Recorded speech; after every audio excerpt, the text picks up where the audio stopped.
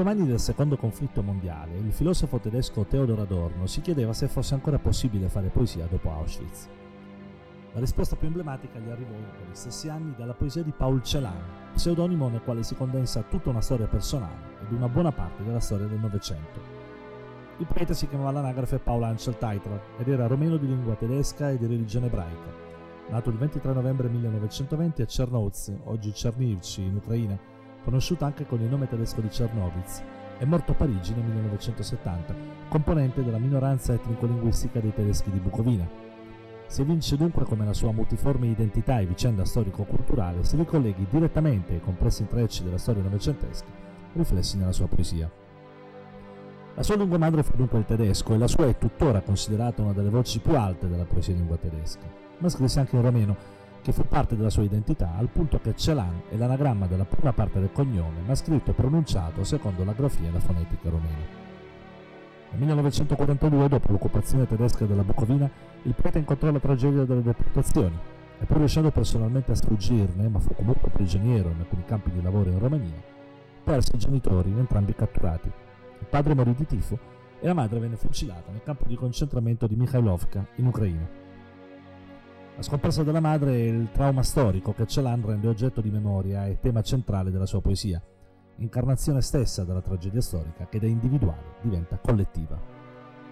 La sua poesia ha fornito la risposta più esplicita al dubbio posto da Adorno, essendo riuscito a trapantare in poesia l'indicibilità di quell'orrore.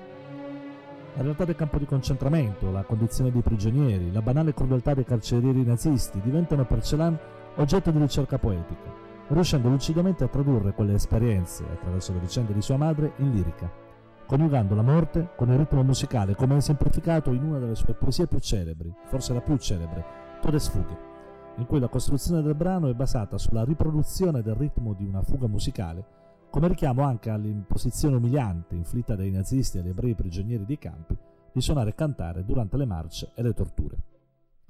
L'intera opera di Celan è sottesa a questo obiettivo da un lato affascinante, avendo esteso enormemente i campi della rappresentabilità in poesia, ma umanamente sconvolgente per l'idea che il male, perfino nelle sue forme più cruenti, possa essere trasposto tra le pulsioni profonde dell'animo umano. Ma il concetto che sorregge la produzione di Celan è chiaro. Se le atrocità perpetrate nella storia sono fermamente da condannare, esse però vanno comprese, spiegate per sradicarle, perché comunque fenomeni umani, quindi debellabili dall'uomo stesso. Ed è questo il messaggio di speranza insito nella sua poesia. Anche per questo Celan volle sempre continuare a scrivere principalmente in tedesco, pur vivendo nei confronti di questa lingua il dilemma dell'essere al contempo la sua lingua madre e quella dei suoi aguzzini. La poesia del Novecento, già prima di Celan, si era aperta alla dimensione della storicità e dell'impegno, ma possiamo ben affermare che l'opera di Celan segna uno spartiacque fondamentale nella storia della poesia.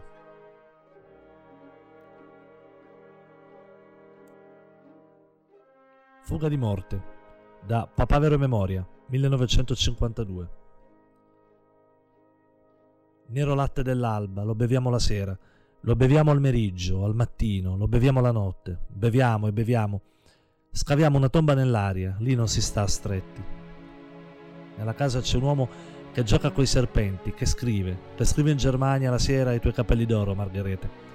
Lo scrive e va sulla soglia e brillano stelle, richiama i suoi mastini. E richiama i suoi ebrei, uscite, scavate una tomba nella terra e comanda i suoi ebrei, suonate che ora si balla. Nero latte dell'alba, ti beviamo la notte, ti beviamo al mattino, al meriggio, ti beviamo la sera, beviamo e beviamo. Nella casa c'è un uomo che gioca coi serpenti, che scrive in Germania la sera i tuoi capelli d'oro, Margherete, i tuoi capelli di cenere sulla mitto. Scaviamo una tomba nell'aria, lì non si sta stretti. Egli urla, forza voi altri, dateci dentro, scavate, e voi altri cantate, suonate. Egli estrae il ferro dalla cinghia, lo agita, i suoi occhi sono azzurri.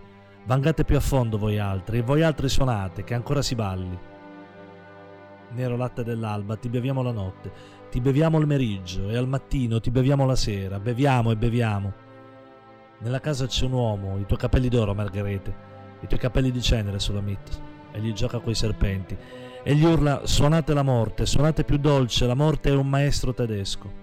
Egli urla, violini, suonate più tetri, e poi salirete come fumo nell'aria, e poi avrete una tomba nelle nubi, lì non si sta stretti. Nero latte dell'alba, ti beviamo la notte, Ti beviamo al meriggio, la morte è un maestro tedesco. Ti beviamo la sera e al mattino beviamo e beviamo. La morte è un maestro tedesco, il suo occhio è azzurro. Egli ti centra col piombo, ti centra con mira perfetta. Nella casa c'è un uomo, i tuoi capelli d'oro, Margherita. Egli aizza i suoi mastini su di noi, ci dona una tomba nell'aria. Egli gioca coi serpenti e sogna la morte, è un maestro tedesco. I tuoi capelli d'oro, Margherita. I tuoi capelli di cenere sulla mita. Con alterna chiave, da Di soglia in soglia, 1955. Con alterna chiave, tu schiudi la casa dove la neve volteggia delle cose taciute. A seconda del sangue che ti sprizza da occhio, bocca ed orecchio, varia la tua chiave. Varia la tua chiave, varia la parola, cui è concesso volteggiare coi fiocchi. A seconda del vento che via ti spinge, s'aggruma attorno alla parola la neve. Mandorla, da La rosa di nessuno, 1963. Nella mandorla, cosa c'è nella mandorla? Il nulla. Nella mandorla sta il nulla. Lì sta e sta. Nel nulla, chi sta? Il re. Lì sta il re, il re. Lì sta e sta. Ricciolo ebreo, non diventare grigio. E il tuo occhio, per dove sta il tuo occhio? Il tuo occhio sta davanti al nulla, sta verso il re. Così sta e sta. Ricciolo d'uomo, non diventare grigio. Mandorla vuota, blu regale.